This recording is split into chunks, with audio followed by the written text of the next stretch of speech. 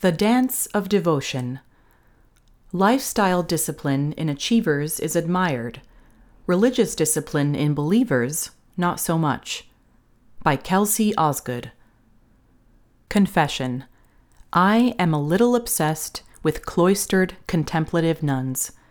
It's gotten to the point at which my YouTube algorithm is giving me nothing but interviews with women about their vocation stories, or short documentaries that offer a glimpse into the serene environs of Carmelite or Poor Clare monasteries, sisters picking apples, chanting, lying completely prostrate on the floor during professions of vows.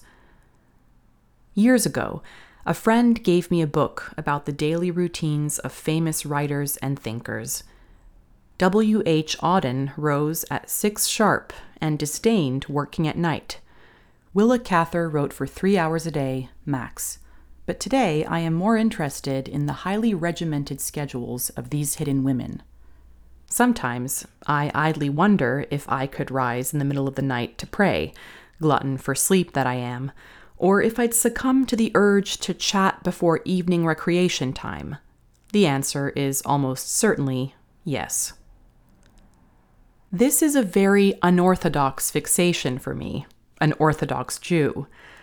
After all, my own life is rife with examples of religious discipline, even if it often feels more frenetic than the kind exhibited by the nuns. For example, I began writing this essay during the height of Pesach preparations.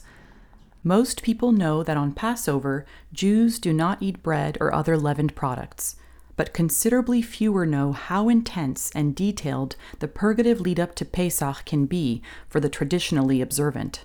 Every inch of my kitchen is thoroughly cleaned. Plates and cutlery are replaced by alternates whose surfaces have never been besmirched by breadcrumbs. Not just cereal and bagels, but mustard, sesame seeds, and couscous are packed into closed closets or donated, and I'm one of the lazier Pesach balabustas out there. On my synagogue's WhatsApp group chat, congregants ask the kinds of questions that to outsiders must look like angels dancing on a pin stuff. Can I keep my Brita water filter on my faucet through the holiday? Can I use white vinegar to remove smells from laundry? Can I drink milk without specific Pesach kosher certification? Answers: yes, no, and only if you buy it before the holiday starts. I'm accustomed to people finding the demands of Jewish ritual life nonsensical, but I admit to being a little confused when I can't immediately sell others on the beauty of cloistered living. I thought the appeal of retreat would be obvious, considering how much people complain about how uniquely terrible modern life is. When I chew someone's ear off about the Poor Clares, the common response I get is, "But wouldn't these people be more effective out in the world?" This is a curious contemporary deontology to imply that participating in society is an inherent good regardless of its outcome. Is a publicist inherently virtuous for contributing? An advertising executive? A real estate developer? The only retort that invariably works is, "But their carbon footprints must be nearly zero." What I have to do, it seems, is translate the cloistered life into the language of modern heroics. The average modern person's reaction to the idea of cloistered vocation reveals a great deal, actually, about our current attitudes toward obligation, sacrifice, and discipline. Asked to define the final term, most people immediately identify 2 distinct strands: the power of a person to give up or abstain from something, and the wherewithal required to stick to a demanding schedule or maintain a singular focus in order to reach the highest echelons of achievement. So let's call these abstention discipline and lifestyle discipline. Generally speaking, lifestyle discipline is more likely to garner respect. This is most evident in fields that involve performing for an audience, such as sports, dance, or music. Exceptional visual art and writing might also provoke awe, but because they're done in private, it's usually of a quieter, delayed variety. Think of our reverence as we watch a particularly gifted violin virtuoso perform, or a skating prodigy seemingly float above the ice. The awe is often heightened by the thought of the sacrifices that must have been required to reach this apex. This young lady has been dreaming of the Olympics since she was 4 years old, breathless announcers inform the rapt crowd.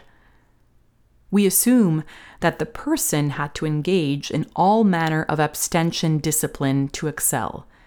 Think of all the birthday cake foregone by the budding Olympian, or the hours practicing scales when one's school pals were playing outdoors. But because it's done in service of a goal that contains some element of the transcendent, it's seen as worth it. Perhaps we recognize in this striving an outsized version of a satisfaction we have all experienced in miniature, as psychologists suggest that humans find the most meaning in projects that involve some hardship. Outside of performance, stories involving serious lifestyle discipline evoke slightly more ambivalent reactions. People remain deeply attracted to them, but dissenting voices often arise, asking, as people did regarding the nuns, what exactly the point of it is, or whether it's worth whatever is produced in the end. In 2011, throngs of people flocked to see Jiro Dreams of Sushi, a documentary about Jiro Ono, a Japanese sushi chef so devoted to his craft that his tiny restaurant, located in a subway station, received a 3-star Michelin rating. Ono was so exacting in his demands that employees weren't permitted to prepare food until they'd learned the proper way to squeeze the hand towels offered to guests upon arrival, which could take weeks or even years. When an apprentice finally made a passable tamago omelet, he wept with joy. Audiences arrived in droves, but critics were torn about Ono's single-mindedness. This is a portrait of tunnel vision, the critic Roger Ebert wrote. He didn't mean it as a compliment. Noting that Ono's relationship to a meal that can be consumed in a matter of minutes wavers between love and madness. And when a pursuit is full of hazard, that changes the calculus for some. I just can't get behind calling this incredibly risky behavior a sport, and I don't want to aid in its glorification, said a review of the documentary Free Solo, which chronicles Alex Hanold's attempt to climb the face of El Capitan without safety equipment. Sure, ascending 3,000 feet up a sheet of rock with the possibility of death at any moment is an impressive, even majestic feat. But what about this man's family, or the film crew who could live with the image of his demise for the rest of their lives if so much as a single digit slipped? Is he any different from an adrenaline seeker we'd be more immediately suspicious of, like a street racer or a drug addict? In contrast, abstention discipline tends to garner a more universally negative reaction. This plays out a lot regarding diet. Dietary restrictions have always existed, of course, but in the past 2 decades, the number of ways in which you can restrict your diet and the reasons you might cite for doing so have exploded. You can be on a low FODMAP plan for your irritable bowels, or eschew nightshades because you're Gisele Bündchen, or be vegan because of the environment, or be gluten-free for a real malady, or gluten-free because of an imaginary malady. The list stretches on. But even those who've taken undeniably ethical paths, like abstaining from animal products for reasons of animal rights or the environment, are often perceived as smug, judgmental, or self-involved. Part of this is that we live in an age that glorifies self-care to the point of parody, whereby any attempt to deny yourself something pleasurable is suspect, unless you're engaged in the limited kinds of lifestyle discipline we easily venerate, the aforementioned music, dance, and athletics.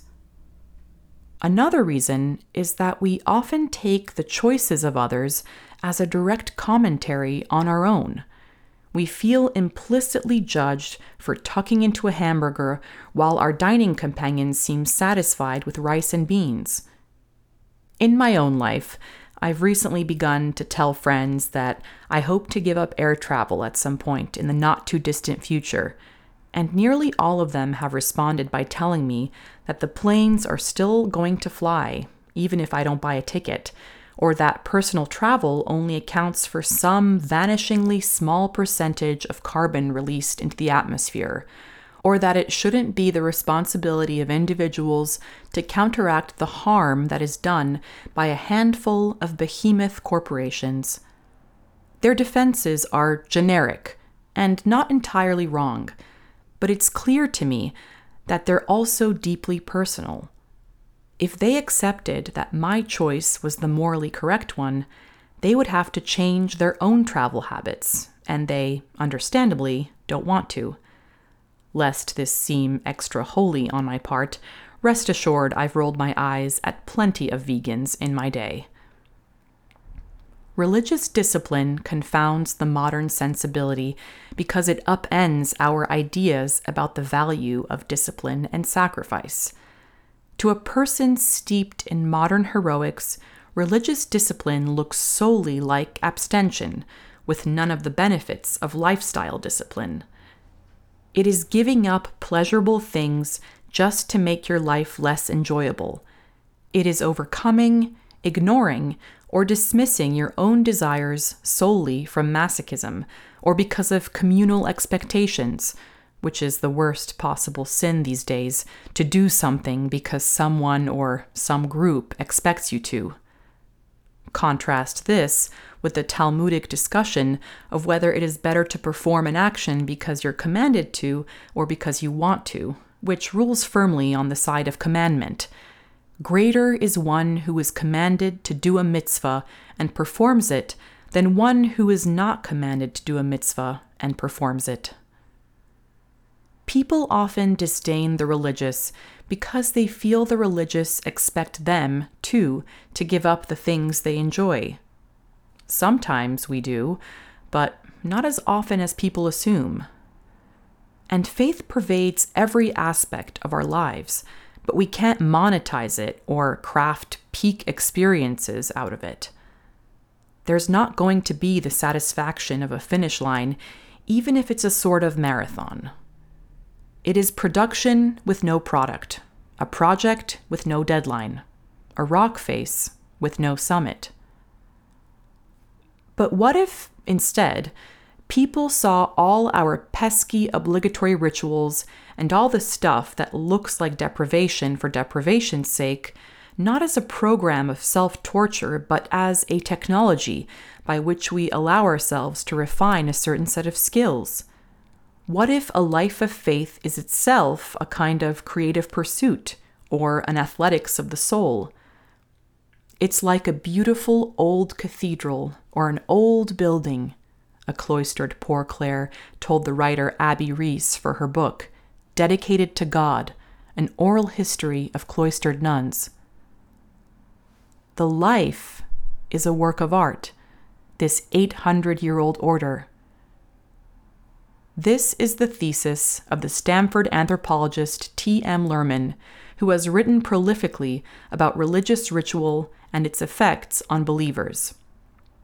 After careful observation in environs as different as synagogues for newly Orthodox Jews in California and charismatic churches in Ghana, Lerman posited that the behavioral structures of religions are not in place only as a means of worshiping God, but also as a way of shaping the human beings themselves, by making them more open to mystical experiences, more oriented toward gratitude, more meticulous about small, detailed actions like the kind involved in ritualistic behaviors, and better able to enter a state of pure attention. She calls this absorption, among other things. In fact, when you look carefully, you can see that church is about changing people's mental habits Sunday by Sunday so that they feel that God is more real, more relevant, and more present for them. Lerman writes in How God Becomes Real, Kindling the Presence of Invisible Others. In the course of working on a book about religious conversion, I've met many people who have given up all manner of things in service of their newfound beliefs: driving, television, alcohol, meat, social media, the ability to leave their place of residence whenever they want, zippers, coffee, health insurance, property ownership, footwear, pork, sex, marriage. They've made public and private promises never to partake not only of luxuries, but of the kinds of things most people, certainly most Americans, consider essential. These choices are not random acts of self-denial. Often, they bind the person practically to a faith community. An Amish convert I recently spent time with said she obviously understood a car would be more convenient than a buggy, but it would give people the ability to travel further outside their area on a more regular basis, and thus fracture the strong ties they shared with one another. Sometimes, in the case of nuns or monks, the sacrifices are made in an attempt to strip away worldly distractions to allow them to more readily enter the meditative state required for prayer. When you subtract the religious element of some of these choices, they make evident sense to even a secular observer. Abstaining from alcohol, under the clever new label sober curious, has been massively trending for the past few years, and among the benefits people cite, maintaining clearer cognition ranks highly. A person who gives up alcohol is still likely to be judged by others as uptight, but less than the Mormon or Muslim who doesn't drink for religious reasons, even though maintaining a clear mind is part of the reason for the ordinance in both faiths. Much religious discipline does involve a measure of bodily denial, in the case of alcohol, food, or sex. For some, that isn't wholly pleasant. I do not enjoy keeping kosher all that much, actually.